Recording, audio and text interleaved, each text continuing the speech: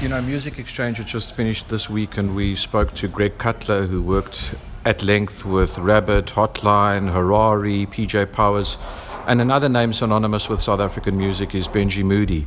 One thinks immediately of WEA, the record company he was at, but more importantly, breaking acts like my two favorites, and he'll tell you the other ones that he broke. One was Mark Alex, and in no particular order. The second one was Mango Groove, and the third one was Evoid. Benji, sitting here in Cape Town in a relaxed environment, the Slaapstad as we call it, reflections and pointers you can give a young artist listening to this and going, well, WTF, what does Benji know? So what does Benji know? What do I know? Just from my own experiences of working with artists, I learned a couple of fundamentals of why people make music and why people enjoy music. And the first thing is that the song is the all-important thing. In other words, the song is God. So I think if you're a young artist, you need to write your own stuff. You need it to be unique. You need it to have legs on radio. And I think the most important thing for an artist these days, and particularly now in 2021, is to try and stay as independent as possible. So if you are going to sign to a label, make sure that you look at all the small print. But if you can stay independent and hire your own people to do things like managers and pluggers and PRs, then that definitely is the way to go. You emphasized early in the point the song and A&R. Break that down a little bit. So A&R is an old 60s tag for artists and repertoire, but it's more than that. A&R is the ability to hear something and think this could appeal to the broader public. Hold that. What did you hear in Evoid? How did they present that to you? How did they present Mango Groove? Two-part question, and then I'll come on to the third. Quick, Mark Alex. Okay, so Evoid's an interesting one because I was heavily involved in that. I used to be the bass player in the band when they were still called Void back in 74, 75. And ironically, I signed them in 1981. When I heard the song Shadows and Taxi Man, that groove, and it sounded fresh, it sounded buoyant. When it got to the chorus, you kind of just almost leapt with joy. And I mean, I knew it was a hit, and time proved that Evoid were a hit. Also, they really had their act together. Visually, they were phenomenal. They fused fashion and pop music and ethnic influences all into one. So that's how Evoid happened. I think But they came to you, am I right? Not, we're looking for a deal. They had something to present, something tangible. Well, they came in with everything. They came in with the image, and they came in with the songs, and it was just a question of capturing that on tape, which we did, I think, in 3 days. We did that album at a cost of 8,000 rand. Much money nowadays. Absolutely. And I mean, it sold 65, 70,000 copies. I mean, I knew the guys. So the point about getting into a deal with them was they knew the business side of it. I knew the business side of it. We got that out of the way, went into the studio, made the record. Mango Groove. Oh, Mango. Mango's an interesting story. Roddy Quinn. For those who don't know, is instrumental also behind Johnny Clegg, but very involved with Mango. Very involved with Mango, and was really, Roddy Quinn was my competitor at EMI because he signed Peach, I signed the Asylum Kids, he signed Via Africa, I signed Evoid. But Roddy and I are good friends, and he came to see me about Mark Alex. And he wanted to manage Mark Alex. And I wanted him to manage Mark Alex because he's a great manager. And so we talked about it and everything. We came to a deal, and then he said, "Look, I've got to go." I said, "Where are you off to?" He said, "I'm going to Gallo." And I said, "Why are you going to Gallo?" He said, "We're going to sign Mango Groove to Gallo." I said, "Mango Groove?" And I remembered Mango Groove from like the 80s, when Claire was, very young when she joined the band. And I said, "Oh, really? Okay, fine." He said, "Yeah, we've just done 2 videos." And I said, "Have you got it with?" He said, "Yeah." He said, I said, "Show me the video." So he showed me the videos of Hellfire and Dance Some More. And I just kind of went, "What?" I said, "Stop, don't go together. What are they offering?" He told me what they were offering. I said, I told him, "This is what I'll give you." And he had was that an advance? It was a huge advance. It was bigger than Gallo were doing. And just for the layman, backtrack what an advance is? An advance is an amount of money paid to an artist, which is recouped from sales later. It's primarily to help the band stabilize itself to be able to buy equipment or to pay their rents, etc., etc. So that's what an advance is. But we digressed. There was this huge advance. There was huge advance and royalties, per record. And I gave him a big offer, and Mango came to us. And, when we went out with the first album, and we got to 25,000, which was gold status, it just suddenly exploded. Special Star was the key to that. Special Star, the video, which coincided with the dawn of democracy in South Africa, was kind of like the anthem. When I think about it now, that was the soundtrack to what happened. You talk about the dawn of democracy. Do you allude to you need a little bit of luck? You need a little bit of timing as well in terms of the song and that authenticity for audiences to resonate? It is the song. It has to be authentic. People are not fooled by false things. It was timing. Timing was perfect, and the luck.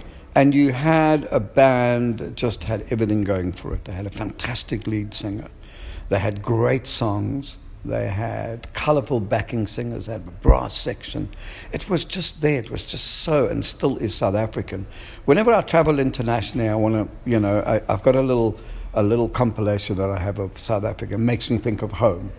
And it's got Mbakanga, it's got Sipho on there, it's got Brenda on there, and it's got Mango. You play Special Star and you immediately think South Africa. So Mango was massive. I mean, I think the record did 500,000. Is that your proudest achievement? You have a big smile on your face telling the story now. Yeah. I suppose commercially, yes, commercially. But there's all the others that are signed that were not as big. Hang on, we haven't finished the Mark Alex story. Then you can tell me about the others. Well, the Mark Alex came about because producer Rick Wolf came to me and he said he'd signed these two brothers from Soweto called the Rancelli Brothers. That's what the original name was. And he said, listen, these songs are really different. It's not that sort of bubblegum Afro-pop. I said, well, let me have a listen to it. And he brought in, he played Tomorrow and he played Heartbreaking Love. I went, wow, this is something else. They reminded me of Wham, funnily enough, that simplicity in the singing. And so I said, a great pop sensibility, am I right? The complete pop. And different to anything else in the country at the time. I said, I'll do it. I didn't stop to think of the complexities of South African radio at the particular. I just loved the record.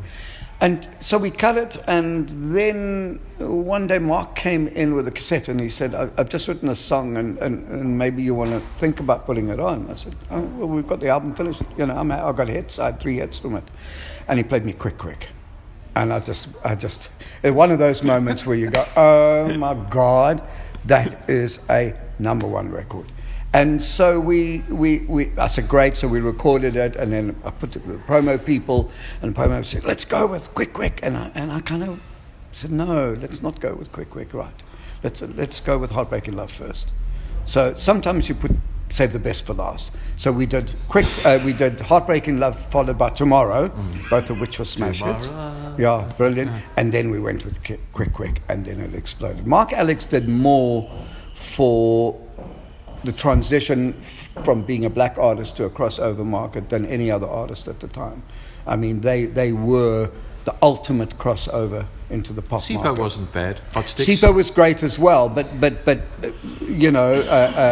what Mark Alex had going for them was that slick image and those powerful pop songs, straight pop, Last night we were discussing, because we were at an event in Cape Town this Fame Week, radio, and all our eyes sort of went backwards because we spoke of a mutual friend, and you've known him for many years from the All Night Radio days, a gentleman by the name of Steve Lowe, who's just released a remarkable record with Joe Bonamassa on it, and you said to me that even the radio station that you do shows on, he's struggling to get airplay Is it upsetting the state of radio in South Africa now? And then I want to move from that segue in the conversation to what you're doing now, because you're still very passionate about music. You've got a record store. Yeah. The relationship between radios and musicians has always been a very complex one, and sometimes, a relationship is conflictual. I think that radio is so tightly formatted now that it's very, very difficult for new artists, and particularly South African artists, or indeed heritage artists, to get the recognition that they deserve. In saying that, I do believe that radio is no longer the sole gatekeeper to public taste. And I think as artists, we have to look at other methods and other platforms in order to get the music out to the people, because a lot of the kids today don't listen to radio at all. It's peer to peer. Listen, I've got this song, or somebody plays a song at a party and somebody picks it up and then they Shazam it and then they do it. So we've got to look at other strategies, not solely depend. Where I have a problem with South African radio is that they don't recognize the heritage artists that deserve to be lauded as innovators. It happens in Australia, it happens in Canada, it happens in Ireland, America. Everywhere in the world, people are proud of what the heritage artists have achieved. We seem to be less interested in that here, and that does concern me. That shapes who we are as a music economy now, those artists that have gone before. We were talking earlier about Peach and Via Africa, and the sort of nice rivalry between you and Roddy Quinn. What other acts did you sign at Weir when you were at the time that people need to go back and look at, because it's available on the streaming platforms? Well, one of them that I'm really proud of is Falling Mirror from Cape Town. I did 4 albums with them, and only one of them was a success, but they needed to be heard, and that's always been my A&R premise, is this interesting and does it need to be heard? So that made me able to cross genres from one to the other and back again, and take left turns and right turns and about turns with music. So it wasn't just one style of music. I did jazz, I did dance, I did folk, I did prog rock, I did pop and everything. And that's the beauty about A&R, and certainly back then, is that I was able to do Soweto Dawn by Mike Makhalemele and then do Elvis Blue Lighthouse, completely different genres. And now you're in Johannesburg, Vinyl Junkie, a record store. Yes. Sell it to us. What's there? Why must we come and visit? So Vinyl Junkie came into being in 2013 when I left Universal Music. And because I'd kind of got to the point now where I went, that's it. It's been a great career. I've had fun, lots of fun. How long was that career that you're saying it's been a great career? 40 years. So... But you don't look over 21. Sometimes I feel like it. But so I decided that somebody gave me 2 crates of records. Just dropped it off at my house, and I went through and I went, oh wow, remember this, remember that. I thought, well, I'm going to sell these. And so the idea of going back to my roots, which is when I was 16, I went back to my roots, and when I first started, I first started a record store. I worked in a record store in 72. So I went back to my roots, started Vinyl Junkie, and it's a booming success. I have all kinds of records there. And what are you listening to now? Wow. The Blue Nile from Scotland. I'm a big fan of the Blue Nile. The last Mac Miller album, which I think is brilliant. He's a rap artist who made that final album before he died, which is a much more melodic record. I listen to so many different types of music in a shop, because that's the fun part of Vinyl Junkie.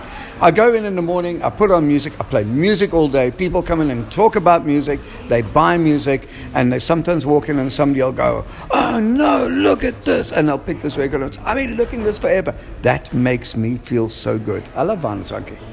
You go in every day? Every day. It's my shop. I've got to be there every day. I've got to talk to people about music. I'm a sponge. I soak it all up. In this 40-year career, if I could ask you for one moment, you're sitting on a desert island and you're talking to someone you don't know and never met, that one moment in the music business where you go, wow, look what this has done. What is this thing that you've done?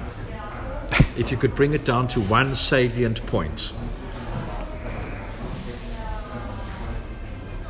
I think that what I think I managed to accomplish was to make people happy using music as a medium.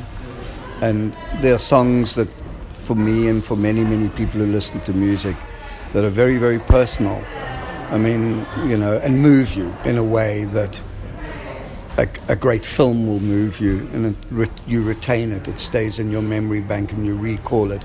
I can hear songs. I can hear Johnny Calls the Chemist by Falling Mirror. I can hear African Dream by Vicky Sampson, and I'm transported back to a time when... Hey boy, when you're talking to me, I remember one New Year's Eve I was at 88 Short Market Street at the base. That's where they played. Right. As you were running through the story, I got quick in my brain when they played with Eric Clapton and Sipho and everything else in Swaziland. I remember those things, and you're right, music does transport you to a time and space. Well, I had all this success, and those are just the records that were successful and the artists that were successful. There were others that didn't achieve that commercial height but are equally important to me. Things like name some. Okay, the first Cofield Mundy album, Ceremony. She's also from Cape Town. It's one of the finest singer-songwriter albums I've ever heard. I loved Falling Mirror's second album, The Storming of the Loft. I thought it was absolutely amazing, and I was perplexed, and still am, why they were not as big as an overseas band, because they were just amazing. Also, funny enough, from Cape Town. You could equate Falling Mirror to Steely Dan. They were that cerebral.